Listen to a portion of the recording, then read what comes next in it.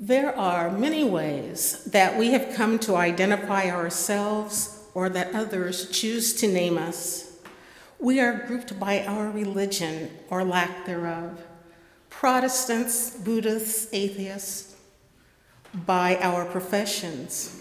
Teachers, farmers, retirees, by our gender identification. Cisgender, transgender, gay, or by our skin color. White, black, brown, red, yellow. We are wealthy, middle class, or poor. What we know is that generalizing about any of these designations as if what we think of one applies to all. We know that often leads to misunderstandings and misinformation. For some reason, people would be careful not to lump all Catholics or all Germans into one group, but they don't hesitate when they are talking about the generations. And some of that may be because there's some sentimentality involved. Gertrude Stein wrote of the lost generation, those who were born at the turn of the 20th century and who were so ravaged by the losses of World War I. They were lost, she said. Tom Brokaw wrote of the greatest generation, those who struggled through the Great Depression and World War II. Notice that those names are associated with war, death, and extreme poverty, character-building events that touch the entirety of the nation. And many of us have probably told stories that have been passed down to us about what it took to survive in those days. And we've seen how those things made our grandparents and ancestors whom they grew up to be. Those are the days of staying home from school and helping with the farm chores, eating government cheese, and yes, most people were on that kind of welfare. You ate government cheese. Those were also the days of walking 5 miles to and from school, backwards and uphill both ways. So during the Depression, my grandmother, my mother's mother, never let her purse out of her sight, and often she was clutching it. She took her purse everywhere. She took it when she bathed. She cooked with it by her side, and she slept with it. And even when she came to live with us in the 60s, she was still clutching and carrying her purse. I sometimes wonder if it were within reach of her deathbed. My mother told me the story of going to the store one day when she was about 8, and being an 8-year-old child, of course, she's very fond of candy. So she spent 1 penny of the change. And when she got back home and my grandmother asked for the change, my grandmother actually knew that it was a penny short. My mother got the worst spanking of her life. And after that, she was always conscious of the value of money from then on, and also gained respect for her mother's intelligence and survival skills. Those Depression era values were practically burned into later generations in my family. And you may or probably have some similar stories of things that happened in your family, those things that were brought down. Well, this isn't supposed to be a history lesson, but looking at how we got to the baby boomers generation may explain something about the rancor of generations X, Y, and Z. And just a note for your memory as I'm going through this, Gen Y is also known as millennials, but I'm not going to try to keep the X's and the Y's and the Z's separate. But I want to focus on what used to be called the generation gap. Only the gap now is more like a cavernous gorge with someone on one side yelling, "Hey, you, boomer! Why did you leave the world in such a mess? And by the way, why don't you retire so someone who's got some life left can take over your job? Oh, but keep giving your money so things like churches and charities can still function." Anybody heard any of those messages? Right. But then the boomer yells back from across the divide, "You're spoiled rotten. You have to get an award for just participating in anything you do. You need to be mollycoddled and given constant praise. Why don't you get a job and move out of your parents' house?" Okay, why can't we all just get along? I was thinking as I was writing this, do you think that Rodney King knew when he said that his words would become shorthand for addressing an existential dilemma that has plagued us for generations? I don't think so, but we use it all the time. Why can't we just get along? So let's go back to baby boomers. Baby boomers didn't get their designation because of anything of importance that they did or that they lived through.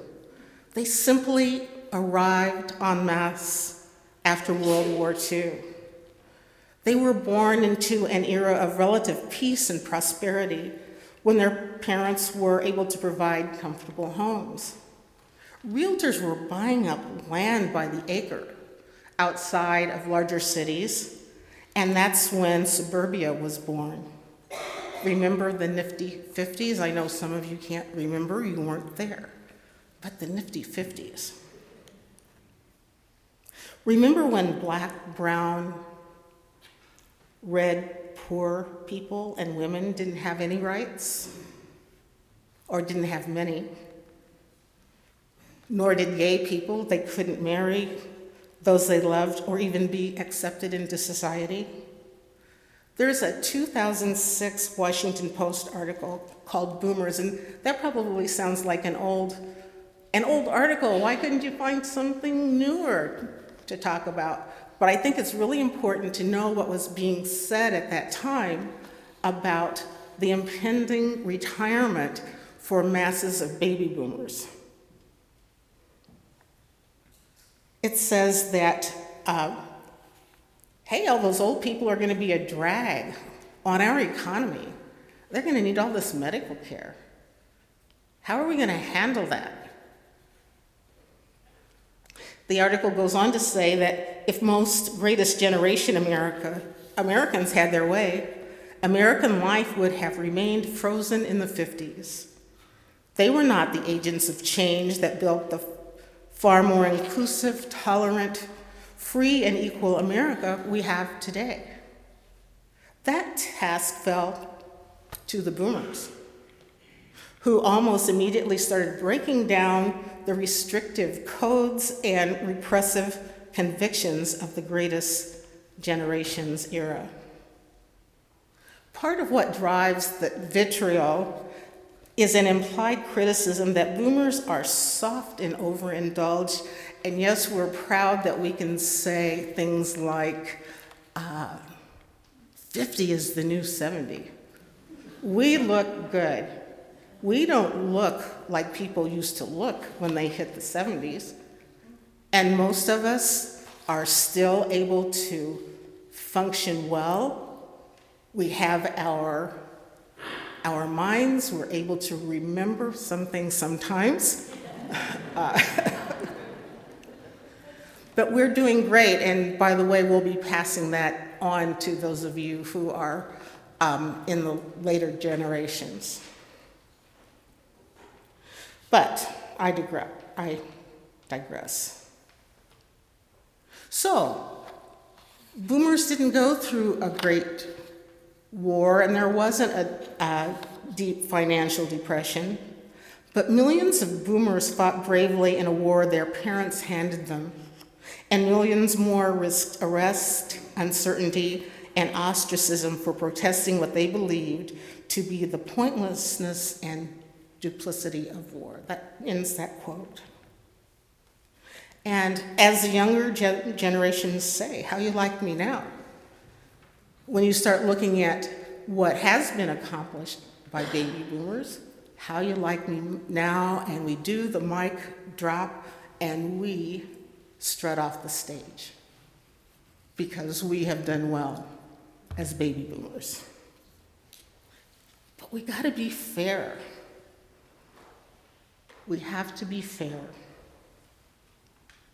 There have been differences between the generations from the beginning of time, or at least since people have been writing things down or passing them along. Lots of stories of fathers and sons in disagreement have been passed down through generations. I think it was Socrates, but it might be someone else. It doesn't really matter who that ancient philosopher was. But I remember reading something about a lament of the irresponsibility of young men riding their chariots recklessly down cobblestone streets. And in the movie Footloose, dancing was associated with loose morals, and high schoolers were pitted against the city council and one very well-known prominent minister. Of course the kids won the right to have a prom, and then Kevin Bacon's career was launched. Some of what's happening between the older and younger generations is simply natural differentiation. The young need to grow up and break away. We all did that. Older ones need to remain vital and in control. We all feel that. And of course there are tensions when people are growing and changing. It's interesting that some of the virtues of the boomers are quite similar to the millennials, if you just want to look at characteristics. There was a story in Time magazine that said millennials are generally regarded as being more open-minded and more supportive of gay rights and equal rights for minorities. Other positive adjectives to describe them included confident, self-expressive, liberal, upbeat, receptive to new ideas and ways of living. That self-centered life approach may be due to the rise of individualism in society.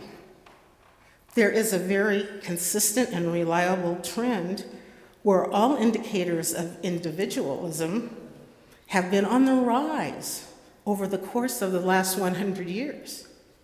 Well, wait a minute. Isn't individualism one of the key values of Unitarian Universalism? Our fourth principle is the free and responsible search for truth and meaning. We are the people who should be able to be accepting of those who want to explore their individuality. In our history, we have people who retreated to Walden Pond. They wanted to be alone, to look at their individuality, to find the truth. Henry David Thoreau was searching for meaning in his life and ended up being one of the leaders of the Transcendentalist movement. Perhaps Thoreau would have made a great millennial.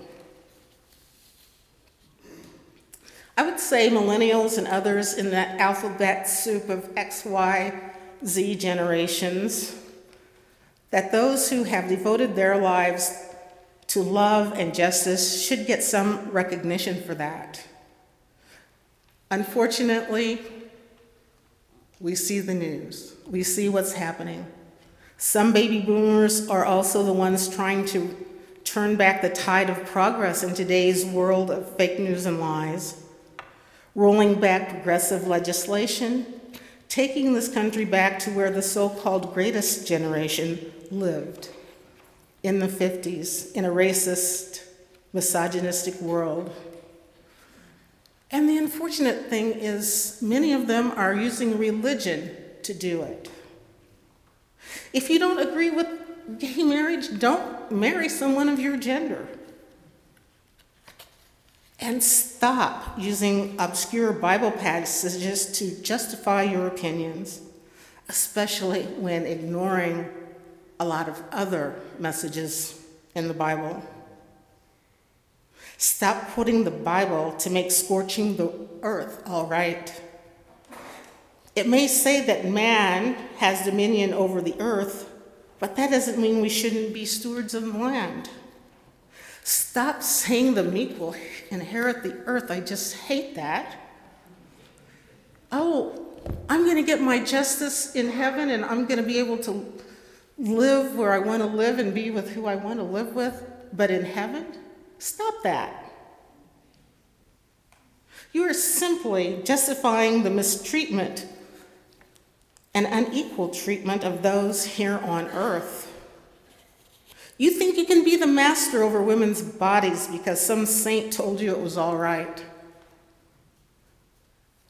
We all would like to live in a world where abortions are not necessary.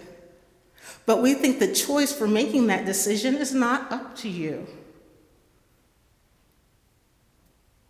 And while we're at it, hopefully we're facing the death throes of paternalism. I think this may be one of the reasons things are so scary right now. People trying to save a way of life that they fear is going away. So a year into the Me Too movement, the conviction of Bill Cosby for sexual assault, more women than ever in history running for public office, now an investigation into the alleged sexual misconduct of Supreme Court nominee Brett Kavanaugh. All of this has been triggering emotions and memories in women who have been harassed at work, and I will add men and all genders of people who have been harassed. Those who have been molested and raped by those who lay claim to the bodies of women, girls, men, all genders, those of all genders who are viewed as less than. May those of us who are triggered by the news of the day find peace, find the calm within, and find friendship, acceptance, and understanding with family, friends, and colleagues. We are all in this together, no matter our generational designation and differences. No one generation has a lock on virtue, on truth or justice. We each have our problems. We each have our value. We need to come together in community and in love. Why can't we all just get along? May it be so.